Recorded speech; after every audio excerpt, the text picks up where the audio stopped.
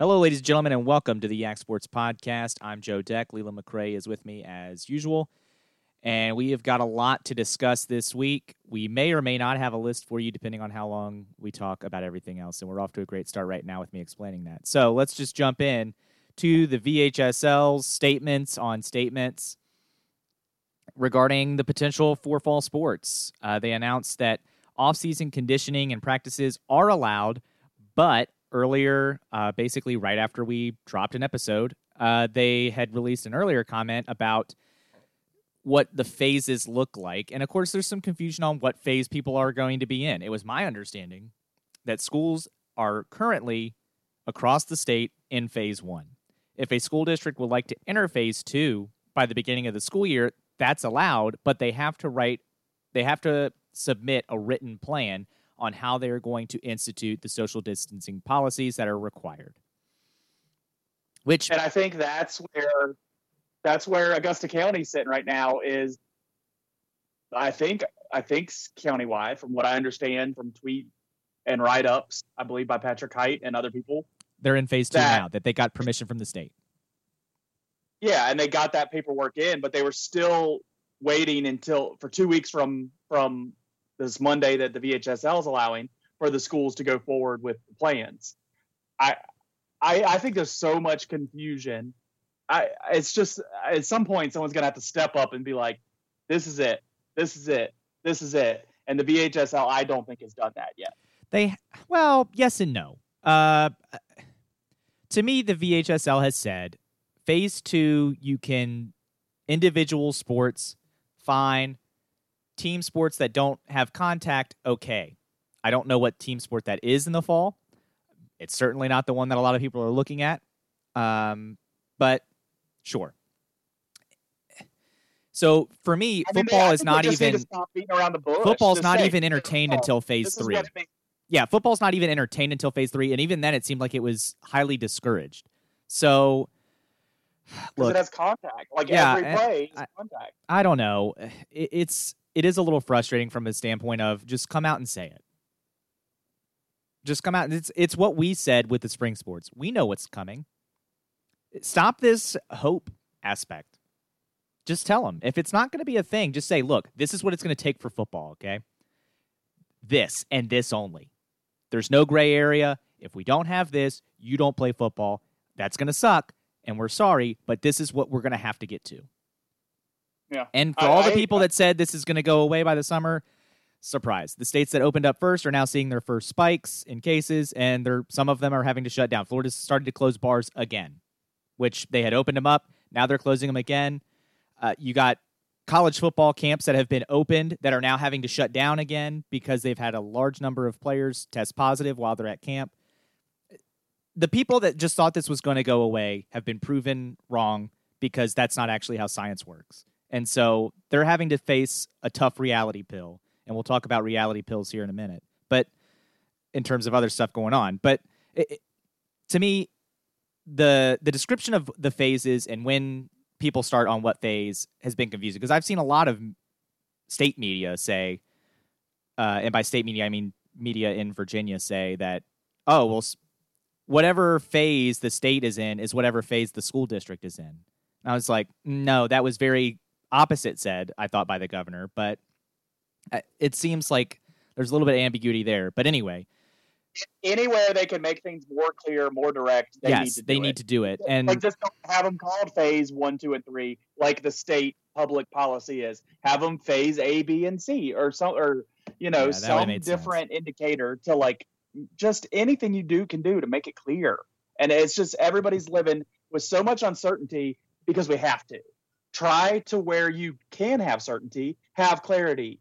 Just don't operate everybody in confusion, because no matter what we're going to do, we're going to have confusion. So where it's obvious that you can just be clear, be direct, say what it is. Say we don't know now.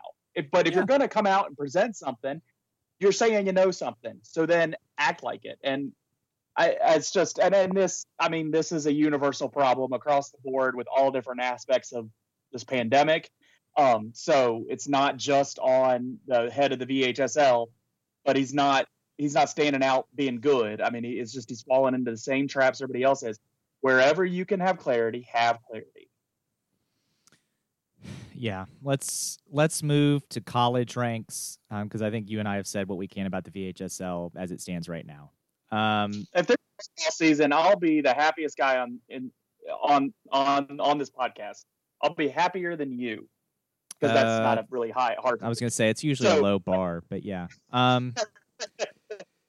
But I would be shocked at this point. Everything keeps pointing negative, and wherever you see something positive, then it gets twisted back to a negative. I just would be surprised. I'm getting worried about every aspect of sports. So, Virginia Tech basketball got a big grad transfer today from Delaware, and Justin Mutz. He's a 6'7" player, which helps Tech on their biggest problem over the years, which has been size. It's definitely not going to be a problem in the coming years because they have recruited size, especially this offseason, incredibly, I thought. So I like what Mike Young's doing down there in Blacksburg. He's got a lot of players that I think are going to help contribute to this team. And obviously the end of the year last year wasn't great for Virginia Tech basketball, but I think Mike Young has the program building in a solid direction, and I like the direction they're headed.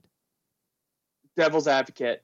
From what I understand from this podcast and what I've learned and what I've been taught by my co-host, he's not from a Power 5 conference. He's transferring from a non-Power 5 school. So he's trash, and we don't want him anyway.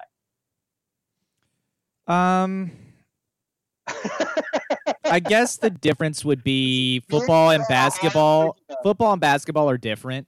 You can't have as many players in basketball, so you still have good players that aren't at Power 5 schools. Football, the rosters are so big, it's very rare that someone from somewhere like St. Francis, which is a doormat in the FCS, can go to a Power 5 FBS school and be good. That is almost never. He's going to UVA, so I can't wait for us to shut him down and erase him and him be a total loser when we beat them by 50 points this year. That's going to be awesome if we play. As I said, it was devil's advocate to begin with. I just wanted to, touch on some of the inconsistency in your broad statements that you. Basketball and football are two different sports, and I would argue, though, you say the roster is bigger, but you're also dealing with a lot different body type. You have a bigger range of what you're looking at for different things. Wide receiver amount of players like this kid is. I wanted the last kid to be. I wanted to not just dismiss him because he was coming from a small school, and so I wanted to bring up how you contradicted that with this. But that's fine. I think this kid's going to be good. I liked the video I saw on him. I liked the high school video and the college video that we saw. It seems like he probably went to Delaware and he probably could have gone higher from the beginning. So I think this kid's good. I'm really not trying to say that he's not. I just was bringing that up. Let's talk about the rest of the NCAA. There's a lot going on. There's a lot going on in the world, and we probably don't need to dive into our personal opinions on these different aspects, but Florida State's having an issue because after the protest started, the head coach said, well, I personally talked with each and every one of these players. And then one of the best players on Florida State's team says, no, you haven't. And that started a big thing. Clemson, Dabo Swinney wore a shirt that was just dumb to wear. And people didn't like it, and people went after it. Oklahoma State, the coach, again, wearing a T-shirt that's just not on point for the moment, is just that one of the best running back on the football team sees the shirt, says he doesn't like it, and everybody's behind him. We have more items, but what do you got? I would say the difference between Clemson and Oklahoma State is I think the people that got mad at Dabo were not necessarily inside the program. That's true. The people at Oklahoma State that got mad was his running back. That was his own player. And in that player's defense, look, whatever you want to call OAN, fine. They're calling Black Lives Matter, though, on that network a criminal organization. So, yes, a black running back might take issue with that. And so Mike Gundy needs to be aware of that as supposed to be a leader of men at Oklahoma State. He needs to be aware of what he is doing, especially something that's going to be on social media. Keep moving forward. Iowa, they got rid of their strength and conditioning coach after he was unfair to players, apparently because of their race. But no matter what, there is straightforward where he was being wrong to players. Period. I don't care how we're defining them. He was being acting outside of what his limits as a strength and conditioning coach are. He's been let go, but the players are still kind of calling out for more attention to this because just getting rid of the coach doesn't mean anything when the players are still being forced to go back if they want to keep their scholarships right now. Ohio State and SMU, and I'm sure there's more, and we're going to hear about it in the next couple days. They have pledges or waivers going out to the players for them to sign that if they contract the COVID virus while they're on campus, that they can't hold the university liable. All of this we don't need to tear apart each one of these issues. I just think it's a great time that these players now have the strength and they feel emboldened to step up for themselves and to say, hey, this is how I feel, and this is where I'm going to make my voice heard, and I'm going to say this, and I don't agree with how this is going. It's not just the head coach just doing something stupid and everybody has to get in line. I like that these players are speaking up for themselves. They're getting other people to agree with them on the football team because that's all that matters. And it doesn't matter what the fans say, what the outside media says, and that's your point on Clemson. But when the inside players are having a problem, I love it that they seem to have found a way to gain some power and have some power. Some power is the only really word. And they're going to, hey, I'm not doing another activity until I'm heard. I think it's great for these players who continually complain that they're getting no money for what they're doing. They're not, the school's making so much money off them. At least now they have found a way to be heard. And I think it's a great thing for NCAA football. Yeah, I do too. I don't know what to make of the pledge/waiver thing.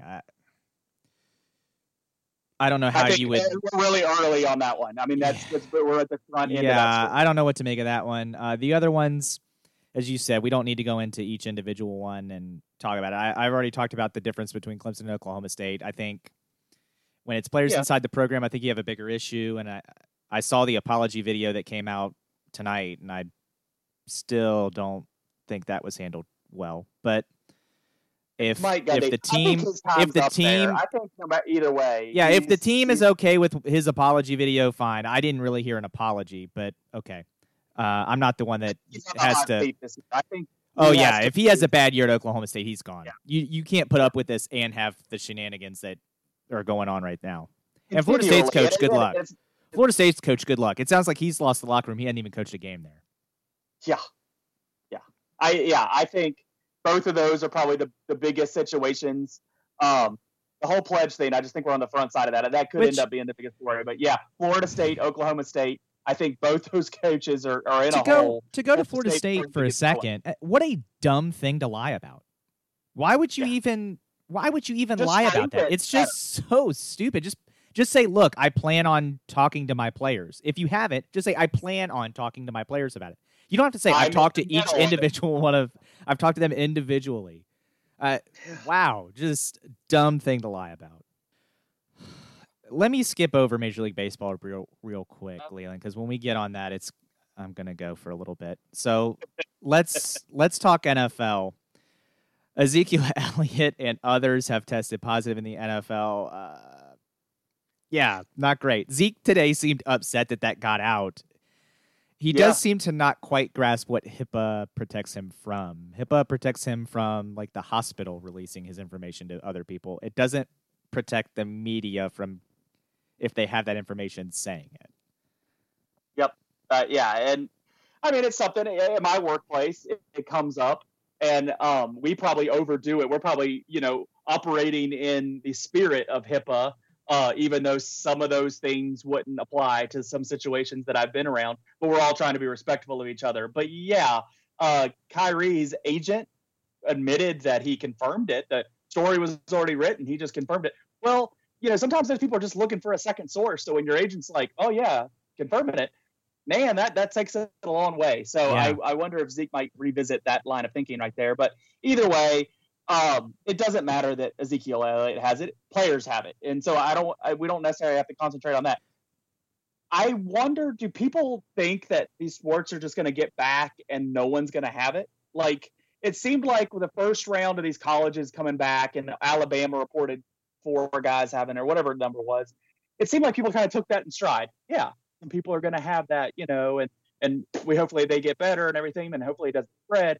But now, like all of a sudden, the NFL today, and it's like the world is falling. I do people think that people don't have us? I mean, when it's 4 people at Alabama and it's not a star, that's one thing. When it's the star players getting it and then they're worried about. It's the same thing with the NBA, right? Like if the bench guys get it, no one cares. If LeBron James tests positive and can't play for 2 weeks, it's going to lead, and then there's going to be people saying, should we have come back? I mean, gosh, this is terrible. Lakers are going to have to play without their best player. That's who we want to watch. But why are they freaking so much about Zeke having this in June? Like you would assume he has time since he's asymptomatic. Yeah. You'd think he has time to clear himself of this since we have so many. We keep getting reminded of the number of people that tested positive and now, aren't testing positive. Why can't Zeke be one of those? Why are people so fired up about this day? It just seems like a trigger today that I don't understand. It just made me think people are dumb if they think people aren't going to have this. I think he's the first. Yeah, but I think he's the first star player to have it. I think in the NFL at least, and I think that's why it's a big deal. But I don't know why it matters in June when they're not going to be playing until September anyway. I don't know. Let's just jump back to baseball. Okay. So Major League Baseball's Rob Manfred on draft night says 100% there will be baseball in 2020. So fast forward to today, which I believe is somewhere between 3-5 days later, something like that. Now he has told Mike Greenberg, I can't guarantee that there's going to be baseball this year. I don't know. The owners have said today that because the Players Union, after the last owners proposal, which is the same proposal that they have been proposing, just with different numbers of games thrown in, it's the same prorated percentage they want the players to take off their prorated salary that they already agreed to. And they think that by the Players Union still saying no, that's not an agreeable percentage. They think that somehow the players negotiating in bad faith when the owners are the ones proposing the exact same thing every time. I saw it put perfectly on social media. The owners have gone to the players and said, hey, I know you want a dozen donuts, but what if we give you a half dozen? The players say no. And the owners go, okay, I hear you. What about 6? No. What about 2 sets of 3? No. Okay, we can do 3 sets of 2. That's our final offer. No. Oh, now you're just not being reasonable. That's the owner's argument here. And we're going to talk about it more here later, Leland, but I've caught most of this long gone summer 30 for 30 that was on Sunday. And that's about 2 people that I know were not playing the game cleanly. But I'm watching this documentary and watching the highlights and reliving that. From what I can remember, 9 or 10 at the time. So I don't remember everything, but I'm rewatching some stuff, remembering some of the stuff that happened, learning and reabsorbing other information. And I'm not going to lie, I got teary-eyed watching it just because I love baseball. And I'm not going to get it this year because the Major League Baseball owners are too worried about pennies. They don't have the foresight because they're too stupid or they're too greedy to look at the bigger picture. Your average fan is 57 years old. And in 20 years, when the most of your fan base is dead and gone, what is that sport going to do? They're going to die. They're going to die like all the dinosaurs have ever died before. And they're going to deserve every bit of it. And Rob Manfred is a coward, and he is the worst commissioner in the sport. When people say Roger Goodell is the worst commissioner, they're dead wrong. Because Roger Goodell doesn't deal with this. Roger Goodell has never had the NFL about to go on strike. You know why? Because he's an effective leader, and he gets the people in a room, and they get a deal done. What is Major League Baseball doing? They were very close one time. Just to be fair to what you just said, they were very close one time. But did they get there? They didn't. What is Robert Manfred? What's Rob Manfred doing? They're not even going to play baseball this year. They're not going to play baseball this year.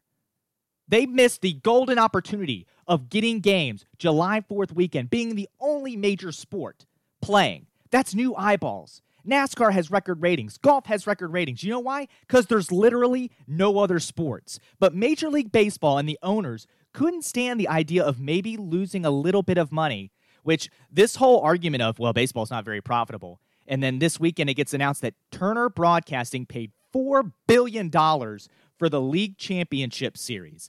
That's the playoffs, the semifinals of the Major League Baseball playoffs. That's all they're paying for, and they gave you $4 billion for it. So don't come over here and tell me about how you're strung for cash.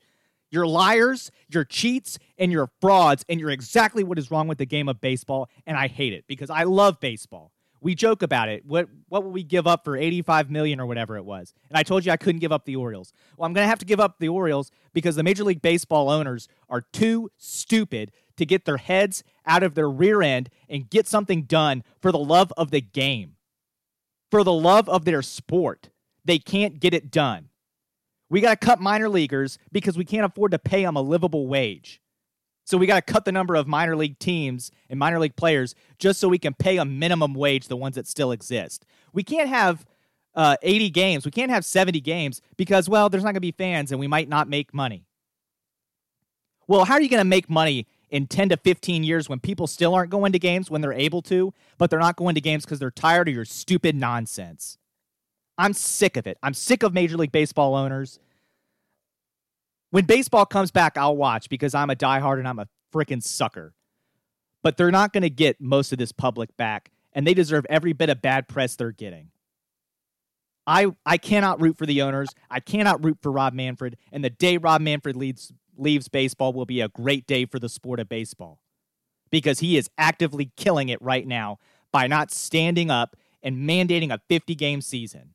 And the owners want to lock out. That's fine, Rob Manfred. Put the real perpetrators on the table. Call their bluff. Say, all right, you want to lock out, then put it on writing. Put it out there in the national media. Put your name to it that you don't want to play baseball because you never did want to play baseball. You didn't want a 2020 season because you think that you're going to lose money. It was never about the players negotiating in bad faith. You were negotiating in bad faith. And stop this dumb spin that the players are being greedy because not a single soul is buying it outside of maybe certain people who are cozying up to the billionaire owners. They already negotiated in good faith, and they got it done. They got it done right after the season was, delayed at that point. And so it's bull what they're dealing with now. And the players, I see tweets out there, whose fault do you think this is? Players, owners, or both? It's owners, 100%. Owners, all the owners have to do is make it right, and it's done. They're playing. That's because the players called their bluff. There's no Kyrie Irving. There's no Kyrie Irving in baseball. They're going to play if you just do what you've already negotiated. Since the coronavirus started, there was a negotiation. You came to an agreement. All you got to do is that, and it's over. You're playing baseball. The players called their bluff. The players had been asking for 80 to 100 games, which would have been about 50%, a little above their prorated salary. But they knew if the commissioner mandated it, the commissioner could mandate a 50-game season. That goes back to the last agreement. So players would actually only be getting a third of what their annual salary was supposed to be, a little less actually, than a third of what their annual salary was supposed to be. And now the MLB owners are threatening to lock out. Why? Because they never wanted a season to begin with if they couldn't bully their way through the Players Association on this. They're sick, they're frauds, and if you buy the owner's rhetoric, you're dumb too. And the thing is, they have a whole collective bargaining to do next year, 2021. So, the 2021 season, if we get it, enjoy it, because it'll be the last season of baseball ever, because they're never going to come to the negotiating table. They're too stupid. It's just ridiculous that we're going down this road again. And, we're going to talk about the documentary about the summer that saved baseball is basically how it's framed. And, just so they could kill it here in 2020. 1994 road again. Yeah. Hey, you wonder why Kyler Murray decided to go to the NFL? This is why. Because the NFL is going to play. Right. Let's get out of A block. Let's get to Alex from WHSV here on the B block. We'll be right back with that.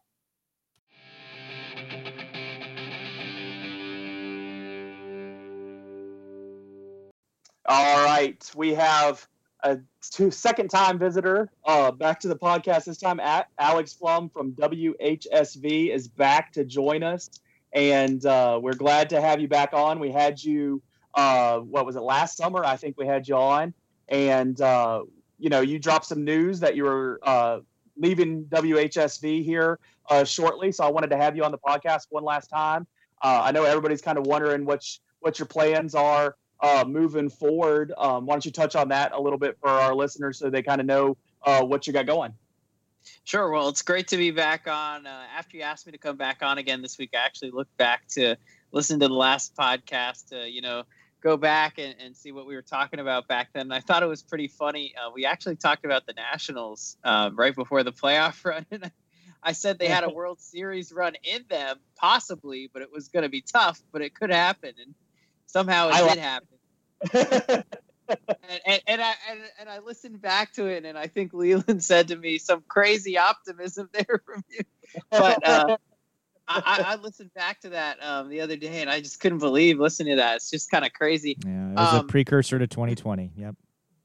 Exactly. I mean, I've been saying 2 DC sports teams win, or 3 if you count the Mystics. Yeah. The Mystics, the Cap, and the Nats. 3 DC sports teams winning titles in 2 years. That's when the world is probably ending. But win, because the world would be on fire right now if the Redskins would have had won us. Right. Well, hopefully we'll still get football though. But anyway, my contract at WHSV actually ended this June. I've been here for 2 years. It was my first job right out of college. I came in and they took a chance on me, and I was so grateful for it. And I've really, really, really enjoyed the last 2 years in the Valley. The biggest thing I've been telling just about everyone is no matter where I am, whether it's in Augusta County, Rockingham County, Harrisonburg, up north, anywhere else, even in West Virginia, we cover some games and things. Everybody has just been so kind. And I've been so really thankful for my time here. I've learned so much. I've really valued my experience covering JMU, especially covering high school sports too, because that's something I didn't do as much of in college. And End Zone was just a blast every week, and doing our Student Athlete of the Week stories every week. It's an experience I'm always going to cherish, and the Valley is always going to have a special place in my heart. That being said, I don't know what I'm doing next yet. I've applied kind of all over. I've applied places on the West Coast, places in the South, places on the East Coast. So we'll see where I end up. But I do know that I'll be back to visit in the Valley in the future. So when it comes to your memories of covering the local sports here in the Valley, what have been some of your favorites? Just like I was saying just now, End Zone, I had covered a few high school sports games back in college where I was in Maryland. But I hadn't really, gotten to cover high school sports in the Valley or in Virginia.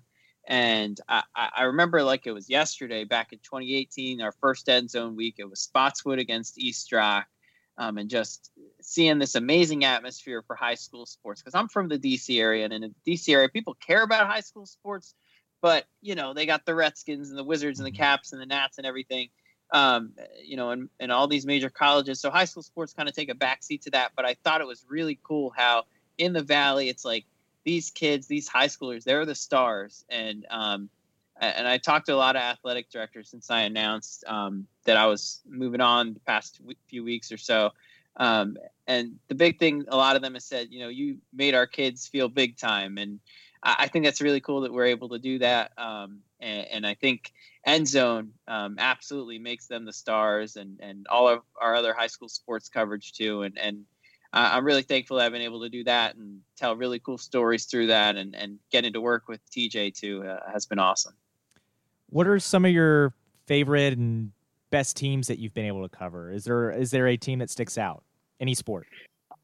Well, I think when you start with football, I know you guys know this well. Riverheads is a machine, and it was just amazing seeing the dominance from them while I was here. I think a lot of different teams at East Rock have kind of been hot lately. The TA football team, it was really cool to see their run.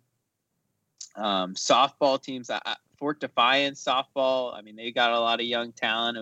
If we're talking Augusta County, it was cool to see that. But just, I mean, just all the different stories and I mean, whether a team wins or not, I think everybody, plays well and everybody, has had great stories and it has just been so kind and awesome to cover, whichever team it was, whether it was the team winning championships or, whether it was the team that, I mean, another example of a team winning championships. I mean, I guess Stanton, back when they were Lee, the soccer team, I mean, they had all these great academic athletes and then they worked their way up to the championship. I remember being down there. I think it was in Salem, Roanoke, somewhere down there. Radford, that's right. And I remember being in the pouring rain, filming that soccer game, and I think they won at the end. It was just so cool to see because all those guys have been playing since kindergarten all the way up until senior year. I mean, I remember at the end they huddled all around the coach Holmes Tarani, and he's dancing in the middle. So I mean, it's just kind of cool getting to cover these teams and each of them I felt like had their own unique story. So you talked about End Zone as kind of probably one of the highlights of your coverage. I mean, the things that stick out to me the last couple of years with you being involved, at least as a part of it, the having the players on the field for most games, maybe not every single school, but having the players behind you, celebrating after the win and being part of End Zone that way. Also, where the players answer the funny questions. I guess you guys do that preseason and then roll them out throughout the season. What has been kind of your highlight of the End Zone program? What are you most proud of doing on the End Zone program? Well, I think the really cool thing with End Zone, and TJ came in a little bit before I did. He was in Nebraska before. He's originally from Pennsylvania. And he kind of had a lot of different ideas of how he could redo End Zone, how he could change the show. Because, End Zone's been a staple with WHSV and in the Valley. Yeah.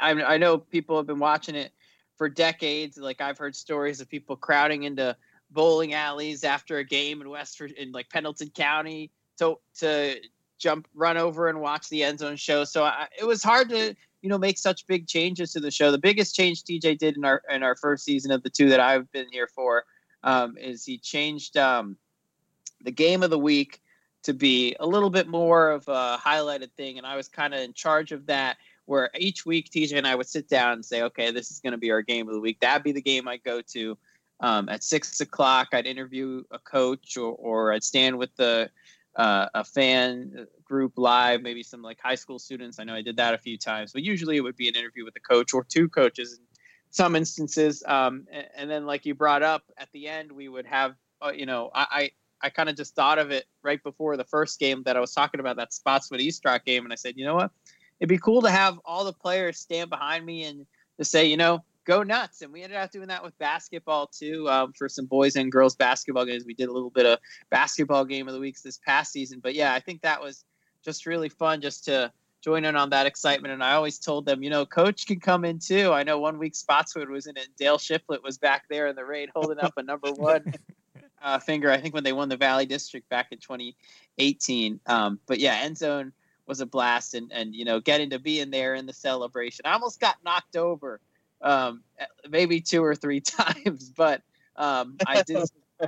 And I really hope that they'll be able to continue that on because, hopefully high school football will be able to be played safely and I really hope that they'll get to be able to still do that celebration. And, once this virus passes and social distancing isn't a thing anymore. Yeah, we're all hoping for that. So speaking of the less than positive coronavirus, you've been, still working for this last little bit, but also you obviously had to have a little more time on your hands, not chasing the sports stories around and going to the different high schools and all that. So what has filled the void? What's filled the time for you since you've had a little more time on your hands to choose what you do with? Well, it's been interesting. I'll say I've been weirdly exercising a lot more than I used to. I mean, my primary exercise. I would try to go to the gym or play basketball when I could, but I be so busy with covering so many games.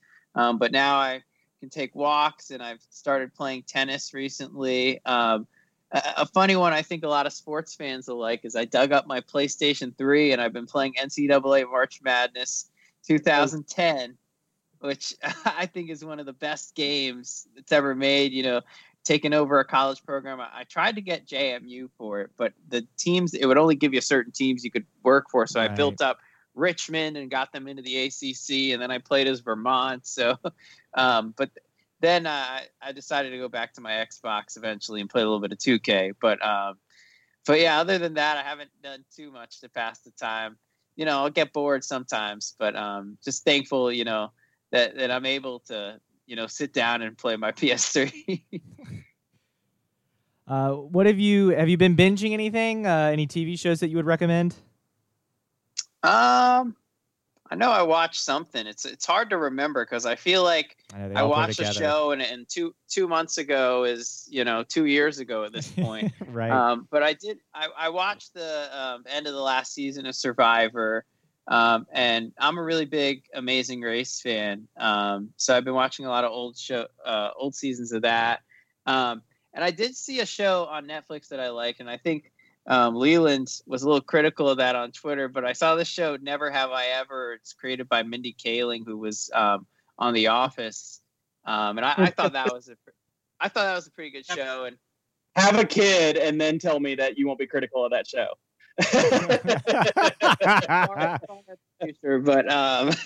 But I will call you as soon as that point comes and let you know if I change my opinion. I've always been a really big Curb Your Enthusiasm and Seinfeld fan. I really like Larry David, so I'm watching Curb as always. But other than that, I haven't really been watching too much. Oh, I did watch The Last Dance. Yes, I thought it was awesome. I really enjoyed it. You had to. I'd like to see the Alex Smith documentary. I didn't get a chance to see that. I know they did like a little E60 thing on him, and I know they had the Lance Armstrong one. I was thinking about watching that, but I don't know. I heard people didn't like that one as much. Well, Lance isn't he doesn't have his charismatic likableness that Michael Jordan had, so it's a little the same. Well, Alex, we appreciated having you in the Valley for 2 years. I know sad to see you go, but I'm sure you're gonna be successful wherever you wind up, and I can't wait to see the success that you have, and maybe down the road you get going on an end zone somewhere else, and we'll call you back and see how it is covering, not covering Riverheads and Spotswood and East Rock, and what your experiences are up the road. But good luck to you wherever that is. Thank you guys so much, and I'll be happy to come on again wherever I may be in the future. Yes, sir. Well, thanks again, man.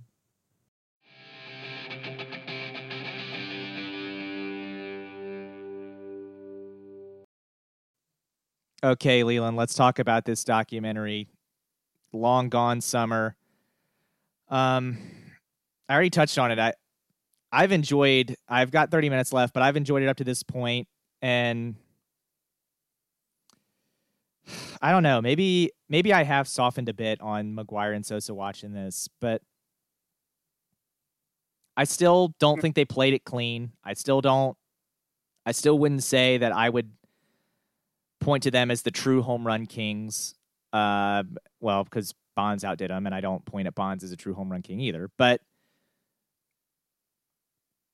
I don't know. Maybe it's because I'm not going to get baseball now, and I just missed it. But it was great to watch that and see what that meant to so many people and the fans and McGuire and Sosa themselves.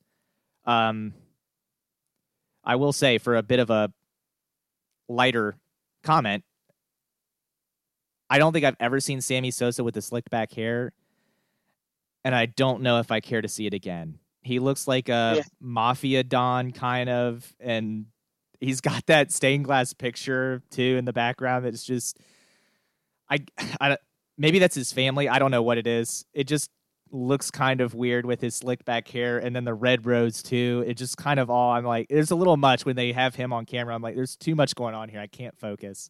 And plus, it just doesn't look like Sammy Sosa. You look at Sammy Sosa, the player, and you look at him being interviewed, and it just doesn't look the same. he's got a lot going on, and I guess I don't have comments for all that, but just a lot of the choices of his optics of what he's wearing and where he's sitting, and it just seems strange in the least. But yeah, I enjoyed the 30 for 30.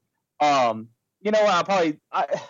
view of the doc itself, like, it was good.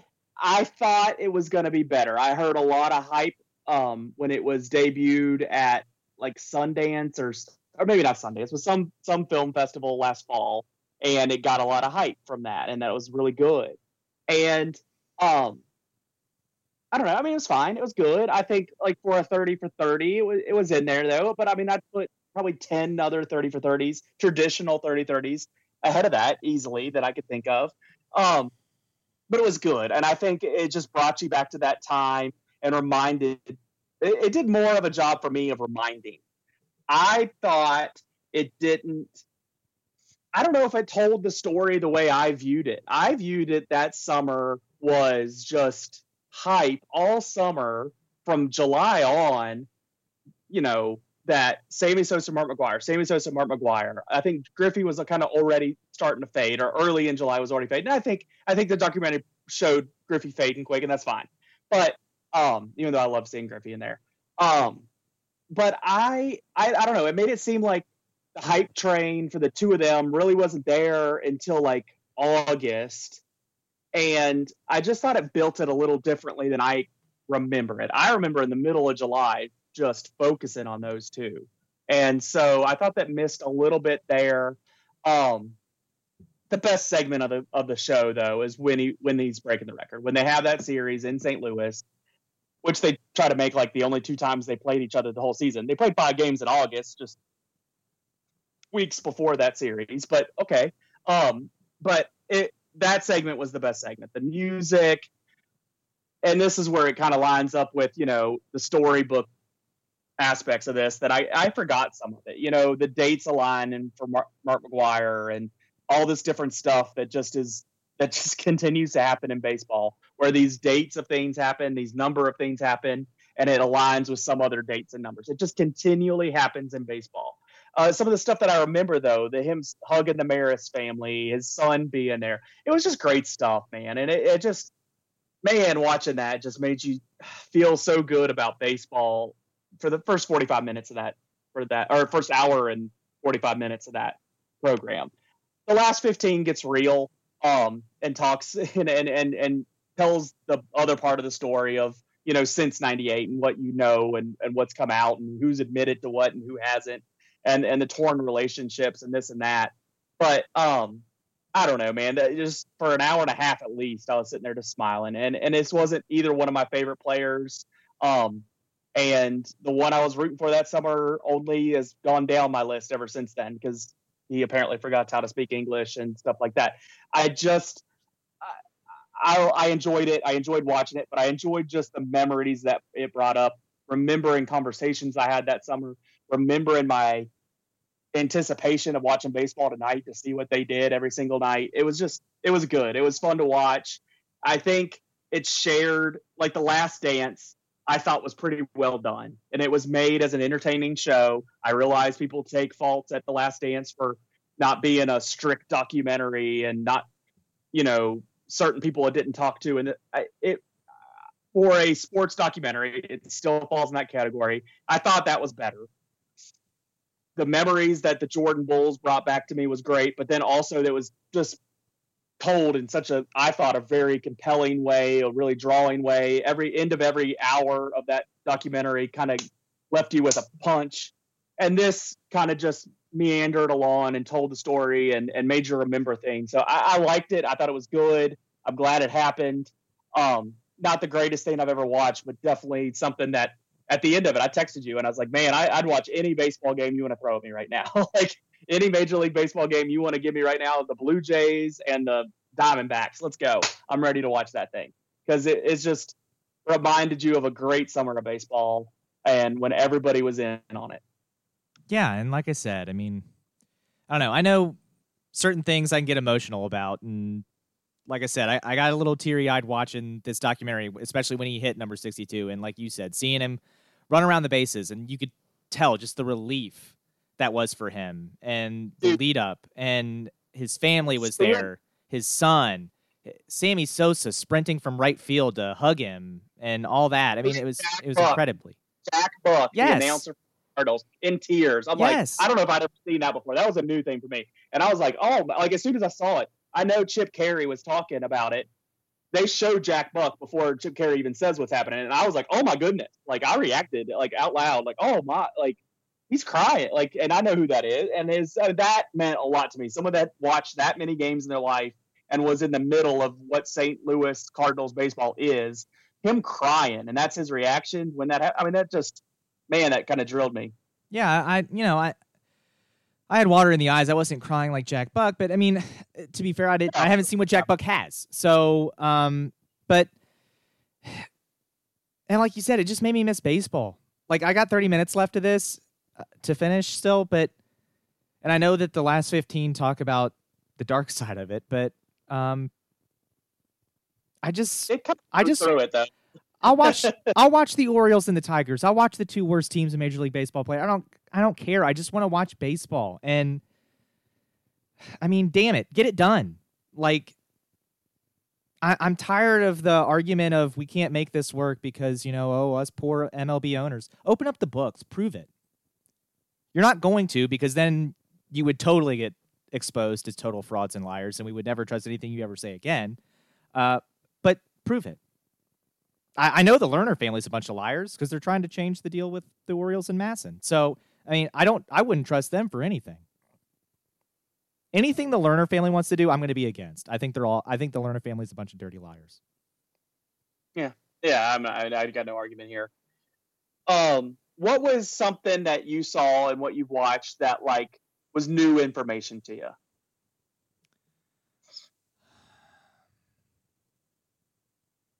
New information. See, because being a baseball fan, even as I've grown up, I've tried to watch as much. I don't remember. I didn't remember in the moment. I remember the rumors, but I didn't remember in the moment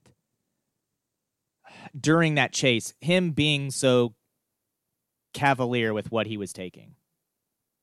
Yeah, I do remember that. I was waiting for him to get to it in the documentary because I thought it happened earlier in the season, then apparently it did. Just in my memory, and they have the date, so I'm not saying it's wrong, but yeah, I remember that controversy of that, and I didn't remember him getting thrown out in the first inning of that game either. I didn't remember him getting ejected in the first inning of that other game when they had a sellout crowd and the fans throwing everything. I didn't remember that either. Show, nice to know that was going on in '98 too.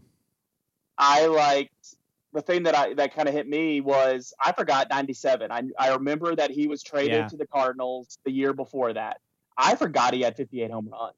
Mm-hmm. And I know that was between two leagues. I think he had 34 at Oakland and then 24 at St. Louis. He didn't come there until August. They make it out that he got to St. Louis and struggled. He had 24 home runs in 2 months. Like he didn't struggle, but so much. Like I mean, he was on the right average there and still got to 58. But I had forgotten he had that many home runs in '97. But contrary to that, I remember going into '98, everybody hyped about Mark McGwire and Griffey, just like they said, who's going to do it. And there was other guys that would get brought up. There was other names that would get brought up. But they were right in the documentary of showing that in spring training, there was a lot of hype about the home run chase before anybody had hit number one. And so that's hard, man. And I think you see it in sports a lot. You see that summer. It weighed on Mark McGwire from the beginning of the summer. He had to answer questions every single night about hitting home runs, and it's just the same questions over and over.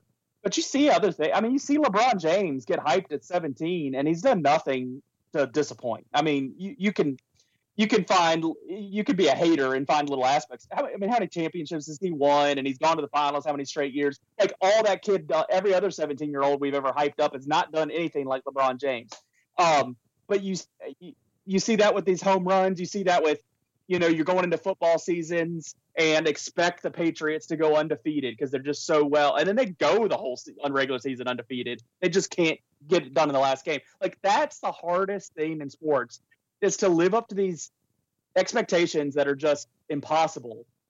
But that's what makes it so good when these players actually do it. Like the fact that LeBron James has been so good, that the fact that Tom Brady and the Patriots. I don't like them, but they got so close. I mean, they were right there. Like, that's what made that Super Bowl awesome, was can they get it done? And then dance on their grave when they don't. And that summer when Mark McGwire got it done. And it's just really incredible. And I think all in all, this documentary, I've softened. I think on day one of Barry Bonds retiring, I'm like, I never want him in the Hall of Fame. And I was good with Sammy and Mark. No Hall of Fame. And I've softened. And I've said it on this podcast before that, and I've softened, and I'm not sure. I don't know. I think at this point, like, why don't we just come up with a standard way of acknowledging it? These are some of the best players. There's some of these, most of these guys that we talk about, that we debate about, that deserve to be in the Hall of Fame for what they have done. They're such a big story, such a big part of baseball that I just can't wait to just get them in there. Fine, put an asterisk on them. Put a sentence on each one of them. Put a paragraph on each one of them. It just seems like having all these guys missing just seems like it's wrong. They are famous. They are the best.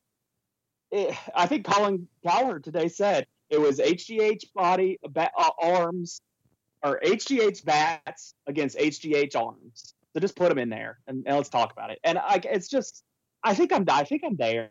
I just like put them in, acknowledge it, and let's celebrate what a great summer that was, instead of act like it's this, like Sammy Sosa not being invited back to Chicago. Like, we shouldn't be dealing with this. They should celebrate Sammy Sosa in Chicago. Like, why not? Just do it. They're celebrating Mark McGwire in St. Louis. Yeah, I've kind of softened over, I guess the months here. I mean, they say they don't want him in there for the integrity of the game. What integrity? There is no integrity. This whole negotiation here during the pandemic has proven there is no integrity in baseball, so I don't care. Put them all in. I don't care anymore. Put them in, and you know what? Do me a favor. Don't let the owners in the building. If you want integrity in baseball, you don't let them back in their own suites when this is over. It's just hard to let them stay at their mansions, collect their checks, whatever, but they can't step foot in that cathedral that is a baseball stadium because they haven't earned the right. They're despicable during this whole thing. There is no integrity. So put McGwire in, put Sosa in, put Bonds in, put Clemens in. I will say the one thing, to go back to this documentary, that Cubs pitcher that was like, I wasn't happy, but I'm like, dude, get over it. It's not about you. Like, it was minor though. They didn't harp on it, so I didn't get that worked up. But I've already forgotten his name, and you know why? Because he's a nobody. Nobody cares about you. They never cared about you. You're a Jeopardy question. That's what you are. It's just hard. I think there's the ones that we talk about, should they be in the Hall of Fame or not, is they all have a similar story, except maybe Sosa. But Barry Bonds, he was a heck of a baseball player before you ever had a hint of steroid. I mean, he was a Hall of Fame type player in Pittsburgh. And all accounts, he didn't hook up with steroids until San Francisco, and even after he was at San Francisco for a time. So, plus, I mean, just put him in there. Plus, we're not talking about banning the Astros from the Hall of Fame. Yeah, we're not doing anything to the Astros. We're not doing anything to them. Yeah. Mark McGwire, Rookie of the Year, set the home run record for rookies that stood for 20-some years. He was a home run hitter from the beginning. He was smashing homers. I remember him in the early 90s. I'm not sure he had home runs early or steroids early in his career or not. Maybe he did. But, man, even in college he was paying him. He was built big. Like, let's just accept some of it. Yeah, he took some stuff. Yeah, he did. But, I mean, he had some great records as is. Sammy Sosa now, I remember him as a player before he blew up. He wasn't really on a Hall of Fame track. The steroids or whatever he did that I guess he still doesn't admit to still doesn't – it probably did kind of change the course of where he was going. But still, under that, playing against other guys that had steroids, hitting in a league with other guys that are hitting steroids. He hits over 60 home runs like 3 different seasons. I mean, he was just pounding it out. Like, I think you just got to get these guys in there. I'm there now. I guess I've always stepped off that more, or had a little more hesitation, I just put him in there. Like, that's the story of baseball. You can't tell the story of 90s baseball without these guys. And that documentary just drives that home. And as much as I like Ken Griffey Jr., and I think he didn't take steroids, I think he still gets the credit that he deserves, that he was one of the best. And I make the statement like someone's going to argue with me, and I've yet to be argued with, that I think he played the game better for a time period than anybody's ever played the game. Sure. But like, these guys had the summer where they smashed this record in 1 year. How are we not telling that story in the Hall of Fame? How are their faces not in there for kids to walk through generations from now, look at that and understand what happened the same way that people walk in the Hall of Fame and see what Roger Maris did. I just talk about the home run record as a collection of people. I don't think it's Barry Bonds. I don't look at Mark McGwire or just Roger Maris. I just think it's that group of guys that outperformed everybody else in their time periods, one way or the other, cheating or not. And it's great to know and study. And it, I mean, how can you not be romantic about baseball? Applies so much to that record in particular, because it's what baseball is really about. It's what it's always been about, and it's what it'll continue to be about as long as it exists, for the next 10 years until everybody that likes the sport dies. That's what we got. Oh, hell, we're saying they saved the sport of baseball. Why wouldn't you let them in the Hall of Fame? They saved your sport. They saved your sport so you could kill it again in 12 years. Yeah, they saved it so you could kill it again in 12 years. So, yep. Who's going to save it next? I guess it's been longer than that. God, what? It's 22 years, isn't it? Yeah. I keep forgetting. It's 2020. All right, let's get to the D block.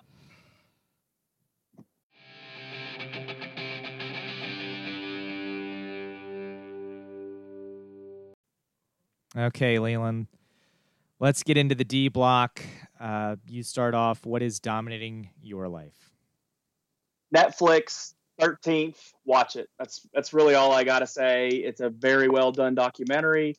Talks about when the 13th Amendment became into existence, was written into law, and the results of it, and things that have reacted to it since. And I think it's just a well done documentary, and kind of making an effort to watch things to broaden my scope of learning and understanding in recent weeks. And this is one of those. And I don't know of a person that shouldn't watch this documentary on Netflix.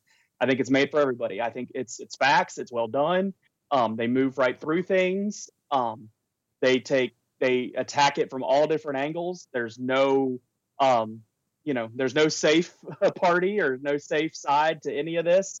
Everybody's has a chance to get fault at what they've done. And I think you watch it. That's really all I got to say. Not a whole lot of explanation. Watch the thing. It'll give you more awareness of history in the very least, and hopefully make you understand things better if that's what you need.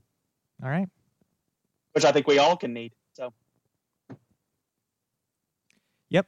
I agree. I'll have to put it on my list to watch. It's on there with a lot of other things I need to get to on Netflix. The last 2 weeks I've given you good ones, man. You have. And I've been watching The Office instead.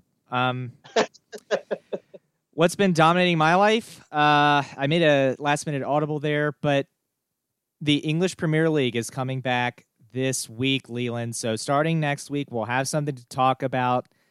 Liverpool, Everton, and the Merseyside Derby this weekend.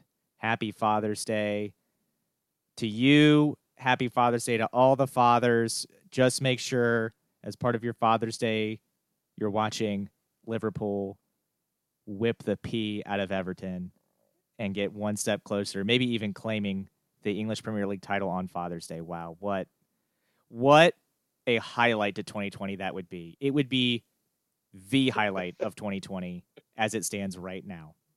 That's such a low bar. What I know that you need to know is it's time to enter the top 20 of the Billy Joel Countdown. I know Leland has been thinking all week about what songs are 20 to 11, so let's not waste any more time. Famous Last Words comes in at number 20, and that is just a great, great song by Billy Joel. Now, number 19 on this list, if you watch HBO's McMillions, or no, is it McMillions? or McBillions? It's McMillions. The McDonald's documentary they did? McMillions. Yeah, McMillions. That's what I thought. McBillions is where MLB owners steal billions of dollars from fans and then try to say they don't have any money. I forgot. That one's coming later. Easy Money is the song that plays at the end of the series in the last episode. Great song. Fantastic song. It's about gambling, too. So gotta love that. Number 18, pretty popular Billy Joel song, My Life. That's one that maybe Leland's heard of. And I like that song. 17, a very similar song, in my opinion, to My Life is You May Be Right. I may be crazy, but it just may be a lunatic you're looking for. That one is that song. And number 16, Scenes from an Italian Restaurant. The reason my brother and I both love this song is it's actually 3 songs in one. So it starts out kind of slow, and then it kind of picks up a little bit, and then it gets to an even quicker part, and then it kicks back at the end to the slow part, the original part. So there's almost like 3 songs inside of this one song. Fantastic listen. I highly recommend it to every one of our listeners. Number 15 is going to be Tell Her About It. That's another just great Billy Joel song that is fairly popular. Number 14, I Go to Extremes. Wow. It's a great song. I've been on extremes in this podcast. I've been super angry. I've been super happy and super sad, all in the same podcast. So this song is kind of like a Joe Deck theme song. Number 13, Everybody Loves You Now. Another great tune from Billy Joel. I believe that one's off the Cold Spring Harbor album, which, again, chef's kiss to that one. I love that album. Number 12 is Zanzibar. That's a pretty good song, too. Obviously, I think that because it's at number 12. But that one has a little baseball lingo in it, too, where it talks about Pete Rose and the Yankees. Huh. Number 11 is River of Dreams. That's the one that Leland misquoted a few episodes ago when we did Jeff's bracket. But that one comes in at number 11, just outside my top 10. Really love the song River of Dreams from Billy Joel. It is a good one. Very, very good one. That's why I quoted it incorrectly. All right. What I know that you need to know, just to round out a story that we kind of touched on, I think the last 2 weeks. Galax has a new head coach down there, Shane Allen. He is one of the assistants. He's stepping up into the head coach role as we've talked about. Mark Dixon headed over to Pulaski County. The big question locally for Augusta County sports fan is, hey, when Riverheads faces Galax, or, will that happen kind of thing? I think it's for their sake. I think it's good that they hired within. I think that always helps in a good, well-run program, which Galax is, to keep it in-house. I'm not saying it's impossible to have success outside of that. I know Riverheads tried to hire outside, and it seemed like they had a guy that might do a good job there. Didn't work out even to get him to his first game, but for however reasons. But I do think when the day comes that we see that regime change there, it won't be a regime change. I think it will be handled more in-house. I think they kind of learned that wasn't the smoothest process for whatever reasons, and that next time it probably will be more of a smoother process. So I think it's smart for Galax to stay in-house like they did, and they have a chance to maintain the momentum that program has. They've, won a state championship in the last 5 years or 6 years. They went to another one this past season. They have a lot of good athletes coming back on this year's team. So I think they made the right call there from what I can tell from afar. And I'll be the Joe Deck on this situation. I think Riverheads faces Galax again this season. However it happens, what round of the playoffs that's in, or however it is, I guess it's got to be the state playoffs. But it'll be interesting if it is them again. And I just, with the amount of talent that they have returning that team, I think it'll be hard not to see that, especially since they're staying kind of with the same mold there. Yeah. You didn't go full Joe Deck where you told our listeners the reality that if we play, no one is going to be within 3 scores of Riverheads. So, I mean, can you imagine if there is any team, any team built to not be able to practice before the season starts and just have to be able to go cold turkey into games, it's Riverheads. They've run the same offense forever. They know what they're doing. Everyone knows their job. They're returning a ton of players anyway. All these other teams are going to have to come in, try to learn cool new plays, and try to figure out how to beat Riverheads because it's the easiest offense to figure out, apparently. Just nobody does it. And they give up, 40-something points a game. Yeah. So, and they have a weight program and conditioning program that is basically built around, personal accountability and teammate accountability where, people talk about Riverheads and they say, is Robert Castro just out there just beating them in the weight room, making sure they do what they got to do. And no, he's not. He has established the standards there, and the players take care of the rest. And so it's for a program, these kids are still working in the offseason. They're out there getting it done one way or the other. They're running, they're lifting, they're moving hay, whatever they got to do. And so it's just, I said in many ways for this pandemic, and I think in a lot of bad ways, I think the rich are just going to get richer. I think the rich people are going to get richer. I think with the schools being so much in upheaval and having problems, those kids that already have the advantages of parents that are involved or parents that have the ability to really teach them well at home, those kids are going to take off, and the kids that don't have that are going to be left behind. I think in sports, these people don't have the off-season conditioning where you can kind of make up for what you don't have during the season. These teams that can't have that, the ones that are just built like Riverheads as an example, are just going to be better off. So I think in so many ways this pandemic will just prove that the rich get richer, and we'll see that play itself out for the next couple of years probably. Yeah, I think you're exactly right. And look, pandemic or no pandemic, I wasn't putting anybody within 3 scores of Riverheads anyway. So why would I do it now that there is a pandemic? I mean, it just wouldn't make sense. Look, it just goes to me. It also goes to speak to just what Coach Castro has built. Again, everybody says it's the easiest offense, and there's nothing hard about what they do. But at the same time, you say it on Friday nights, and I agree with you. Whenever I hear somebody say, "Oh, Riverheads is just they run such a basic offense," I'm like, "Well, if it's so basic, then stop it. Like, if it's so basic, just stop it. Should be easy. Yeah. You can't because you're not good. Because you're not good enough."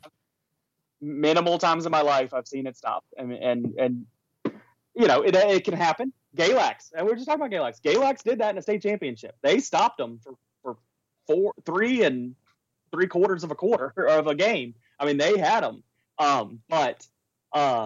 It's just then stop it. Everybody talks all the trash. No disrespect to anybody else in the Augusta County, because we watched some games and we got excited for some games.